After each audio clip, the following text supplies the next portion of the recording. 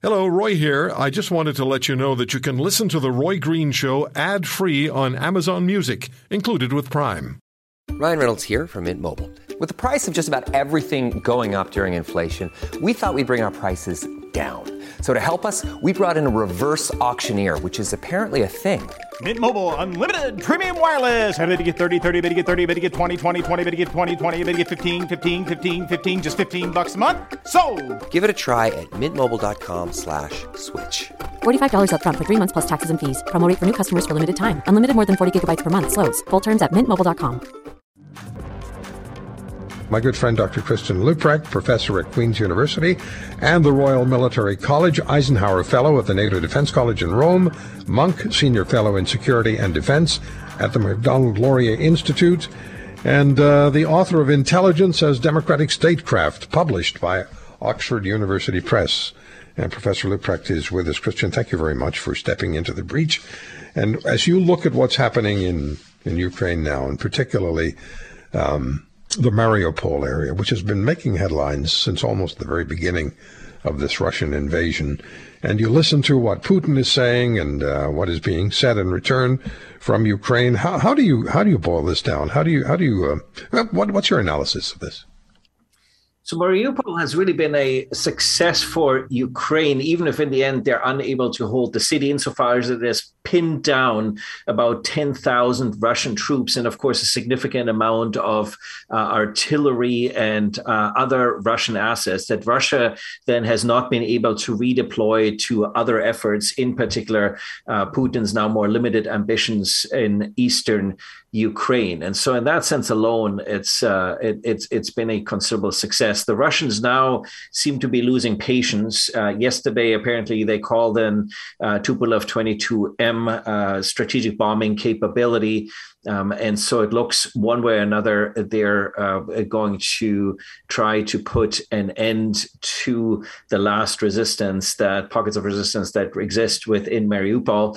But it shows, the other reason why I think Mariupol gives us hope that even if in the end the defenders cannot hold out in Mariupol, many of the population centers the Russians would be facing in eastern Ukraine are somewhat similar in the sense that it shows the Russians have great difficulty taking urban centers and have great difficulty with urban warfare. And so if it takes them weeks to take Mariupol, it suggests that even the more limited ambitions that the Russians now have in eastern Ukraine, they may very well not succeed, and that this might be more of a toss-up and more of an even match between the Ukrainians and the Russians than the new surge of Russian assets and soldiers in eastern Ukraine would suggest.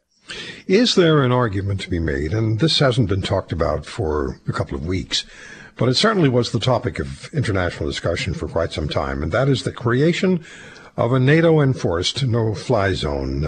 General Hillier very strongly believes that should happen. He told us that 2 weeks ago on this program. And the former Supreme Commander of NATO, General Philip Breedlove, United States Air Force, also believes there should be a no-fly zone. At the very least, he believes there should be a humanitarian no-fly zone over western Ukraine. So if the Russians were to bring their military aircraft into the western area of Ukraine, where there are refugee columns trying to get out, in that case, then they get attacked by NATO planes, and they know it's there, and they've been told it's there, and then, what will happen will happen. Is that a sustainable argument? So it's a difficult situation for NATO because Putin has been trying to reframe this conflict as a conflict between Russia and the West, Russia and the United States, Russia and NATO. So the more NATO gears up, the more that feeds and bolsters the narrative to his domestic and Russian audience, in terms of that this is really about this broader conflagration with Russia and the West. And NATO has been very circumspect about not trying to feed that. I think NATO is also keeping this no-fly zone as a bit of a NATO has to be able to continue to escalate, because Putin still continues the escalation ladder. He could resort to non-conventional weapons, chemical weapons, possibly tactical nuclear weapons, who knows? And so NATO has to have an ability to escalate on its end. And so I think the no-fly zone would be a significant escalation on NATO's side that would require a very strong justification that Putin now poses not just an immediate and existential threat to Ukraine, but to the broader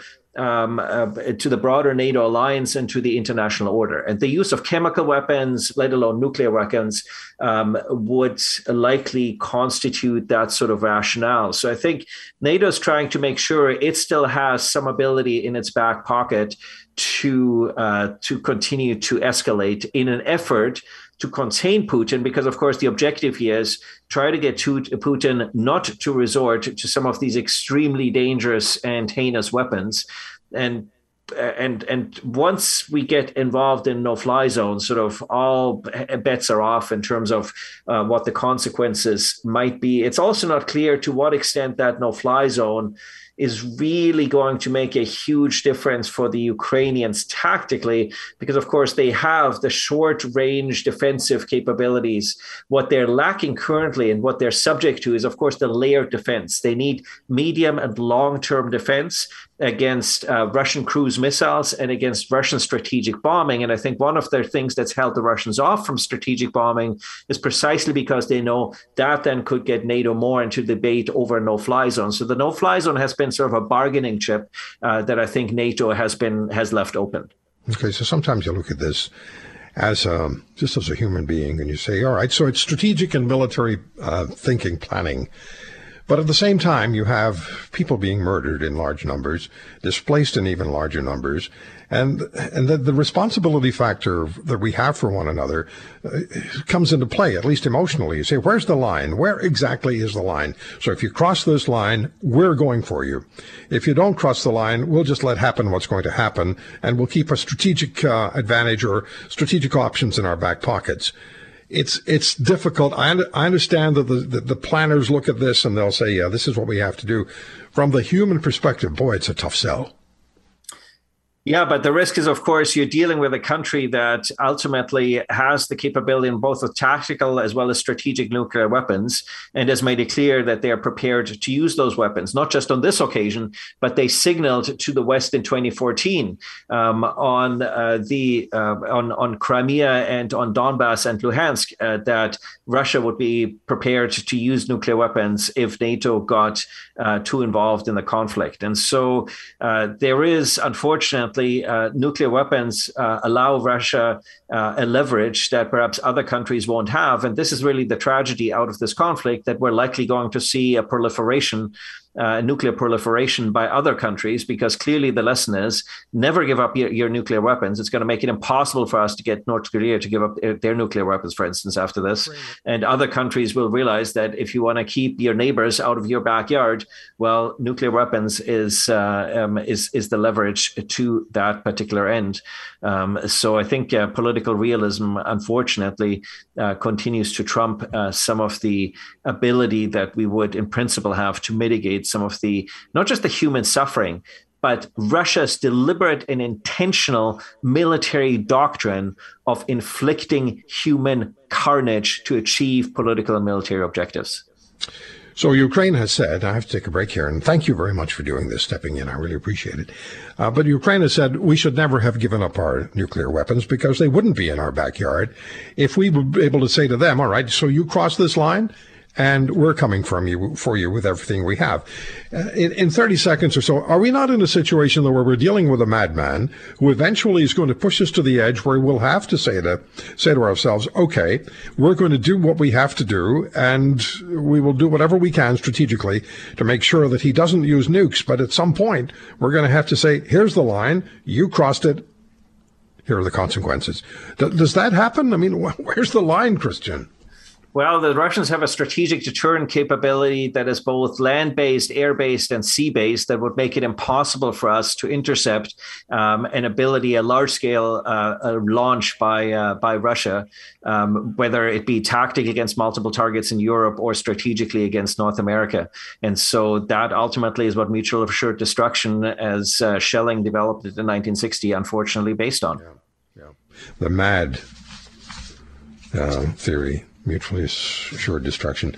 Christian, Vladimir Putin doesn't think too highly of his own intelligence agencies. He's put quite a number of them in prison. The leader of the intelligence agency or the intelligence group that gave him the information that he says he used is in jail now.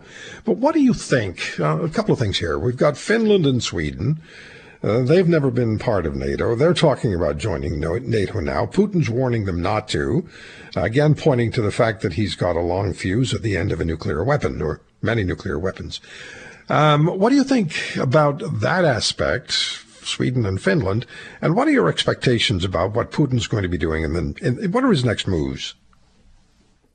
So they've been close associate members of NATO for some time. What I think is moving the popular opinion, in particular in Finland, which is a 1,300-kilometer border with Russia, and which, of course, has fought a couple of wars with Russia. Incidentally, the 1940 war with Russia might be also some model for how the current conflict is likely to end, with Russia essentially taking a chunk of land out of Ukraine. That Finland, I think, is concerned about extended deterrence. What NATO members benefit from is that if Putin attacks with nuclear weapons, what holds him off is extended nuclear deterrence by the United States. And with tactical nuclear weapons already having been parked in the Kaliningrad exclave, in particular Iskander missiles and presumably the nuclear warheads that go on those, the tactical nuclear warheads that go on those missiles, both Sweden and Finland are immediately vulnerable to tactical nuclear attack by Russia. And so I think what they're looking for is that broader U.S. security umbrella. It looks like Finland might be closer to this conversation than Sweden, but there's already been significant integration, in particular across the three Nordic countries, because Norway, of course, being a NATO member, especially in the air defense domain since 2014. So this would be an evolutionary step, I would see it, rather than as a revolutionary step. Okay, what is Putin going to do now about Ukraine? He's suffered a lot of losses, as you pointed out. The Ukrainian military has handled itself exceedingly well. Hopefully they'll be armed even better. Canada should, according to General Hillier, be doing far more to arm the Ukrainians. But what are his options, and what do you expect him to do, given the reality that he's facing? Yeah, it's a good question, because I think nobody quite knows, right? It depends on what his aims are. Are his aims geographic, that is to say, taking territory? Are his aims political, that is to say, bringing to fall the regime, the democratically elected, legitimate regime in Kiev, and bringing about regime change in Kiev? Are they domestic, so that's to say, primarily shoring up support for him, because, of course, was fledgling in light of his mishandling of the pandemic and in the economy? Or what I think has always been his aim all along is to divide NATO and is to divide the European Union. So that's what I think the coming weeks will be telling, because what Putin will try to capitalize on is see if he can drive wedges where we no longer have that political deterrence, that is to say, the consensus and resolute standing by all NATO members. And we'll see what the elections in France bring.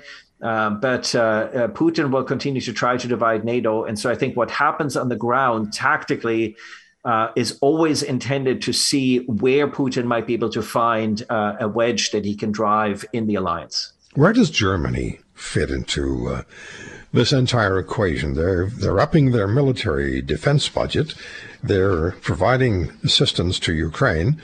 But at the same time, they're purchasing great amounts of natural gas and oil from Russia, much to the displeasure of other EU members. So where does Europe's largest economy fit into this whole equation? Well, there's a famous quote by former U.S. ambassador to Germany saying that Germany is a strategy-free space. That is to say that perhaps the Germans did not play ahead quite far enough on this. And of course, considerable blame being heaped here on the former chancellor. But Germany has, since the 1960s and Willy Brandt, always tried to find a balance between, on the one hand, deterring Russia, on the other hand, trying to engage Russia. And given Germany's and Berlin's proximity to Moscow, I suppose politically it sort of makes some sense. You also have a population, as in Canada, that is extremely skeptical about military engagements and war as a result of Germany's history.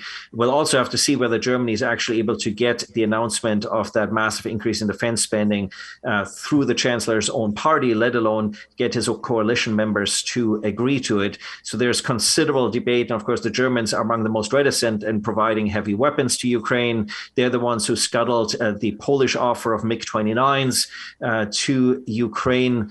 So Germany is certainly the country, along with France, one must say, that is trying to provide a balance here. And in terms of making too rash a move on Russian oil and gas imports, Germany and Italy in particular have been the blocking voices within the EU and within NATO, in part because there's concern about how quickly Germany would be able to transition away. But I think Germany is also thinking that there might be opportunity here to continue to use some of this as leverage, that if you go too hard on the sanctions all out, then that reduces the leverage over Putin. Right. This is the challenge of an alliance and of a quasi-federation like the European Union. There are many different voices, and we need to find sort of some common ground. At the same time, countries such as Canada and the United States and the United Kingdom can and should be pushing a lot harder to make sure that Putin knows there are voices that are quite prepared to counter his aggression quite overtly. If you want to hear more, subscribe to The Roy Green Show on Apple Podcasts, Google Podcasts, Spotify, Stitcher, or wherever you find your favorites. And if you like what you hear, leave us a review and tell a friend. I'm Roy Green. Have a great weekend.